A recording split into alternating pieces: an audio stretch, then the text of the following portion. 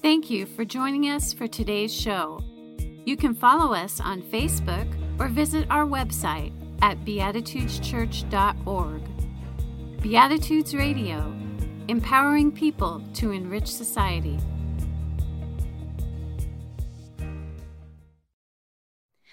Today's scripture passage that I'm about to read is from Revelation 21, verses 1 through 4. As you listen, you may find it challenging to reconcile Darwin's theory of evolution and the origins of humanity with its promise of a divine encounter with a benevolent God who seemingly allows suffering and evil. For what do we do with evil when we look at the entire sweep of redemptive history that began in Eden? From Revelation, a new heaven and a new earth. Then I saw a new heaven and a new earth, for the first heaven and the first earth had passed away, and there was no longer any sea. I saw the holy city, the new Jerusalem, coming down out of heaven from God, prepared as a bride, beautifully dressed for her husband. And I heard a loud voice from the throne saying, "Look, God's dwelling place is now among the people, and he will dwell with them. They will be his people, and God himself will be with them and be their God. He will wipe every tear from their eyes. There will be no more death or mourning or crying or pain, for the old order of things have passed away." You know, one of the other things I discovered on YouTube was there are some things in there that are very uncomfortable to watch. They are actually quite cruel. And what I found the most disturbing videos to be were the ones that were around the idea of nature. For example, something that I never knew until this week, and I wish I could forget, but I can't. The image of that video is on my mind. It's etched in there. And so rather than suffering alone, I'm not going to share the video with you, but I'm going to tell you about it so that you can suffer with me. Because this is a video about a wasp. But this isn't just any wasp. You see, this is what we call a parasitic wasp. And what happens is the wasp, when it's ready to lay its eggs, will fly around. And as it flies around, it looks for the ideal caterpillar. Once it finds the caterpillar, it lands on it, and it takes and it cuts with I'm not sure what it is, but something really sharp, and it cuts into the caterpillar, and it deposits its eggs inside of the caterpillar. And then it flies away. Well, what happens is the caterpillar just continues to function and live on in life. But what is happening within that caterpillar is those eggs, for the nutrients for it to grow, are from the innards of the caterpillar. And as these eggs begin to grow and it begins to form, these little tiny wasps, perhaps just larvae, when they get big enough, they begin to break out of the caterpillar. So this image you see right now, you can actually see them coming out of the caterpillar. And the caterpillar is now left literally just an empty shell. I had a hard time with that. And then I had even a worse time because I don't know why I was in the mood, but I Googled another one. And this one I found was even more troubling. There was a cougar laying out on a limb. And as it was laying out on a limb, as I looked very closely, I saw that its paw was holding down this baby antler. And I can still see the image, and the cougar is just panting. And every once in a while, that little baby antelope would make a cry, and it would try to move, and then you could just kind of almost instinctively see the cougar just put a little bit more weight on it. One time, that little baby antler moved enough that it broke free, and I thought, finally. Well, the cougars have two paws. So up comes the other paw, whap, and holds it down. And a squeal comes from that little baby antler. It reminded me that for those of you who have cats, they are related to cougars. And if you notice, there are cats that will play with their prey, mice. So I watched that on YouTube too.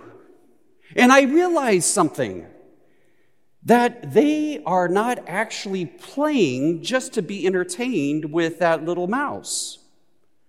Instead, what they're doing is instinctively, they are allowing that mouse to wear itself out.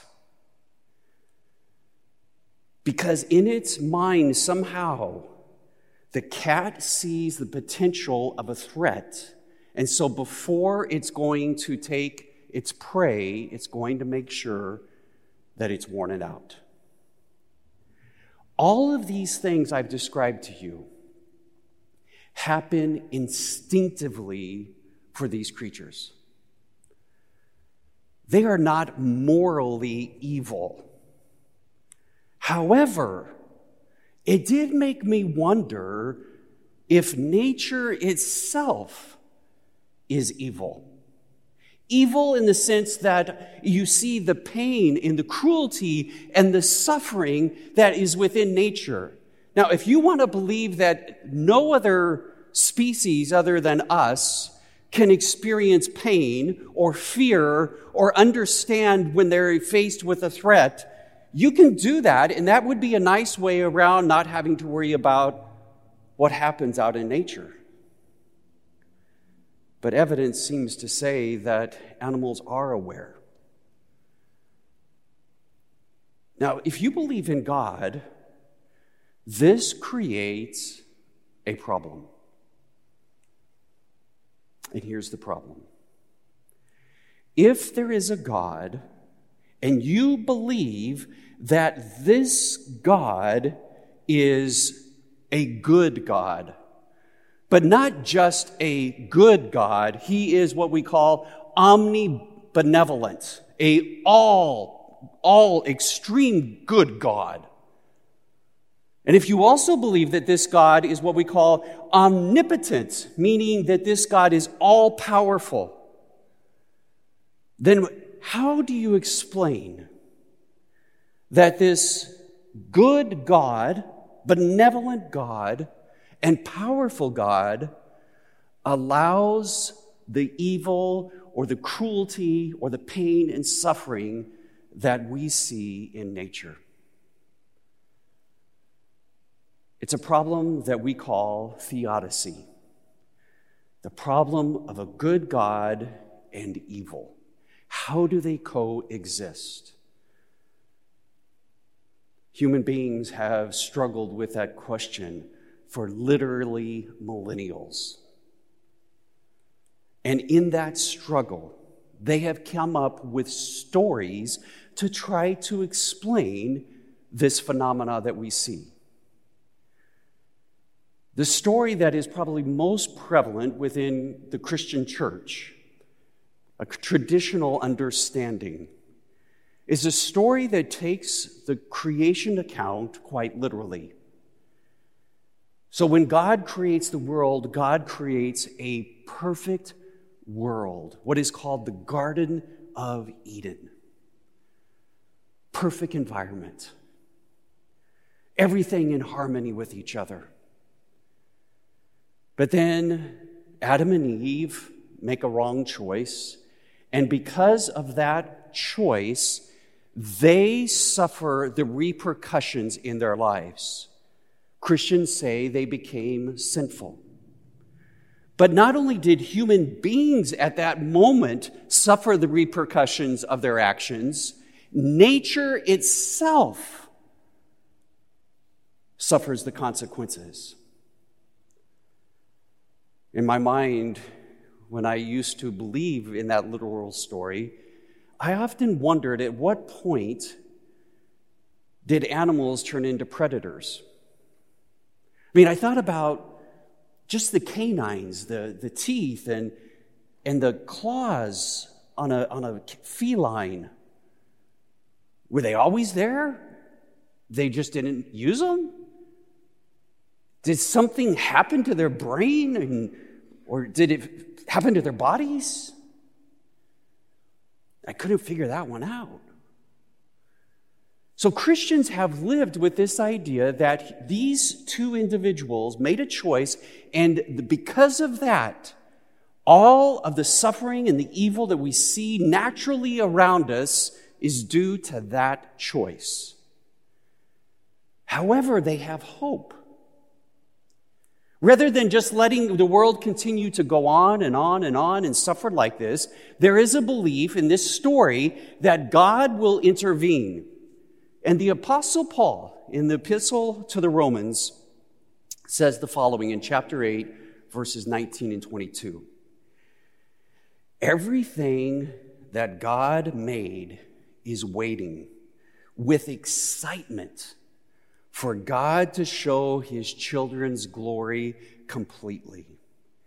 Everything God made was changed to become useless. Not by its own wish, but because God wanted it. And because all along there was this hope. Hope that everything God made would be set free from ruin to have the freedom and glory that belong to God's children. We know that everything God made has been waiting until now in pain, like a woman ready to give birth. So what Paul is describing is that, and it's not just Paul, you can find it throughout the Old Testament, is you have this idea that nature is suffering under the weight of sin. But there's a hope that God will intervene. One of the examples that clearly states this is found in Isaiah chapter 65. And the writer says the following, "Look, I, God, will make new heavens and a new earth, and people will not remember the past or think about these things. Wolves and lambs will eat together in peace. Lions will eat hay like oxen, and a snake on the ground I will not hurt anyone." That one I don't know if I believe. "They will not hurt or destroy each other on my holy mountain, says the Lord." So whatever happened back then, eventually God's going to flip it. How? They don't say. So that's the first story in dealing with this idea of evil. The reason we see evil in nature is because of a choice the human beings made, and it has affected the world ever since. And then God will intervene and make it all right again. This idea is continuing to be taught in this valley right now. I was talking to a woman the other day whose child was taught about this. And it left him scratching his head, wondering how all this works. But as we've noticed over the last few weeks, that if you accept evolution, this story doesn't work anymore in a literal way. You can look at it figuratively if you choose, but to take it literally, no. So then another story came about by a man named Charles Darwin. Now, Charles Darwin was not the only one during that period of time in the 19th century who was wrestling with this question of a good God and evil within nature. There was a group of individuals who were studying nature closer than they ever had before, and they would see the intricacies and the beauty of nature, and they used that as proof that there was God. Charles Darwin was one of them to begin with. But as Charles Darwin continued to study, he began to realize that there was things that were happening in nature that did not help the problem and the cause of God. In fact, Charles Darwin, shortly after going public with his theory, he wrote this to a friend. "There seems to me too much misery in the world. I cannot persuade myself that a beneficent and omnipotent God would have designedly created the parasitic wasp with the express intention of their feeding within the living bodies of caterpillars, or that the cat should play with mice." Darwin saw the problem. And as he continued to study science, a solution appeared for him. And that solution was that God was distant and separated from the rest of the world. How? Because God chose to create the world through natural law. And it is natural law that decided how the world would evolve. So in some ways, it gets God off the hook. Because God is not responsible for the evil. What the evil that we see from the natural law is just nature unfolding. And God is sitting back there watching. And so for many people, that gets God off the hook. But then other individuals looked at this idea of God and said, "Oh, man, I don't think it lets God off completely." Because it was God who chose to create the world through natural law. And by making that choice, then God is still responsible for whatever happens. Plus, this idea of a God is a God who has the planet out here, the universe out here, and God is way back here, just hanging out by himself, doing nothing. So there were individuals who rejected this second story, and they came up with a third story. And recently, that story has gained new traction again by a man named Richard Dawkins. And Richard Dawkins tells a third story. A story that tries to deal with this problem of a good God and an evil nature. And Dawkins simply said, "There's no God. And if there's no God, there's no problem." In one of his books, he says, "In a universe of blind physical forces and genetic replication, some people are just going to get hurt. And other people are going to get lucky. And you won't find rhyme or reason in it, nor any justice. The universe we observe has precisely the properties we should expect if there is, at bottom, no design, no purpose, no evil, and no good. Nothing but blind, pitiless indifference." As that unhappy poet A.E. Housman put it, for nature, heartless, witless nature will neither know nor care. Dawkins concludes, DNA neither knows nor cares. DNA just is.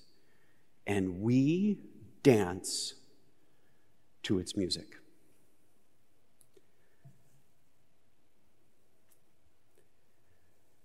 That's the third story. And that story has left many people walking away from any belief in God. Now, there are many other stories out there. As human beings have tried to wrestle with the reality of evil in nature, suffering and pain and cruelty, as well as the idea of evolution. I want to offer you a fourth story. Now, you have to decide which story works best for you and your idea of God, and how that idea of God impacts how you see yourself and deal with other people in our world.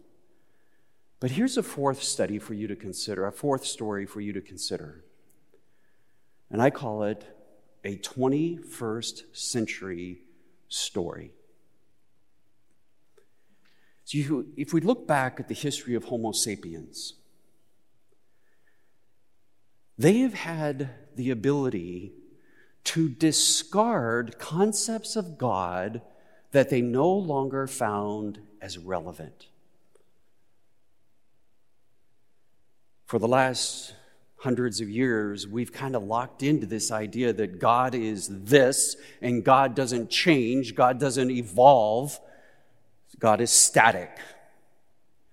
But if you look at the history of religion, if you compare that with the history of evolution, all of a sudden you begin to realize that as human beings evolved, as our world evolved, their ideas of God evolved. We can see this in the Old Testament. Israel, when it first begins as a nation, is polytheistic. They believe there are many gods. They just have chosen Yahweh as the ultimate God, the God above all other gods. And then over time, that idea shifts to one of monotheism.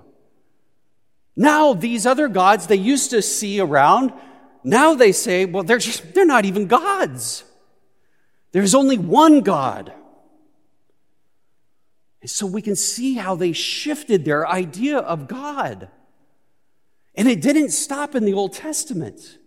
You move into the New Testament, and you have individuals, Jewish descent, who now are followers of Jesus, and they've got a problem. And that problem is, what do you do with monotheism? If you believe there is one God, then who in the world is Jesus? And they wrestled with that.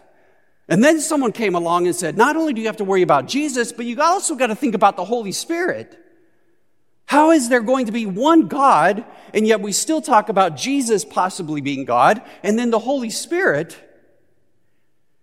And it wasn't until the 3rd century that Tertullian came up with the idea of a Trinity.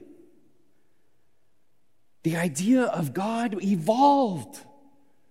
And when it no longer worked with the evidence that was before them, people reconsidered and they changed their idea of God. It happened again. Remember Nietzsche? Some of you might even remember the time that Nietzsche appeared on Times Magazine with the headline, God is Dead. A new way of thinking about God.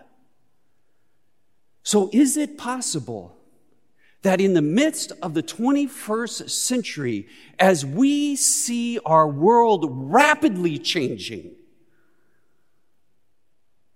that it is time for us to reconsider our concept of God. Now, you can say no, and you will still be welcome here. And you might be right,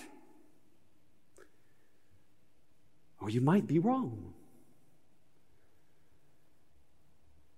Because to rethink your idea of God is hard. It's scary. Charles Darwin's wife was a very devout Christian. And she was aware with what Charles Darwin was doing. And she wrote a letter to Charles Darwin, her husband. And in there, she stated what it was that she believed as a Christian. And she shared that letter with him. Some people wonder if one of the reasons that Charles Darwin was not overly hard on Christianity was because of his sensitivities toward his wife. Because he understood how his ideas would upset her. They found that letter after Charles Darwin died. And he had written at the bottom of that letter,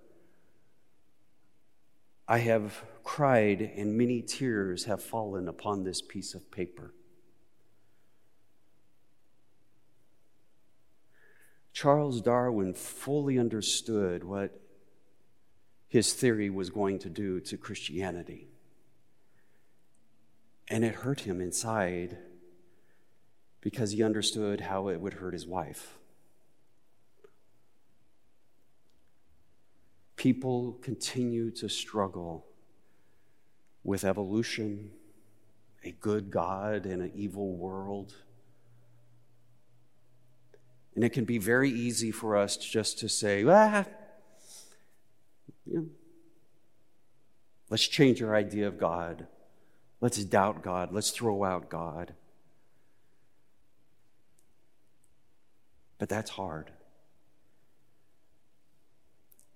What I hope for in your life is that you will find the courage to overcome whatever fears that you might have about thinking what God means for you today in the 21st century. People are looking for individuals who are authentic in their beliefs, who are not afraid to ask the hard questions, who are not afraid to live with ambiguity. And I know of only one way to do that, and that's in community. We need each other. We need support from each other as we continue to learn to live in an ever-evolving world and an ever-evolving species ourselves. May you be blessed with that courage. Amen. Thank you for joining us for today's show. You can help us to continue this program by making your donations at beatitudeschurch.org/online-giving. Beatitudes Radio, empowering people to enrich society.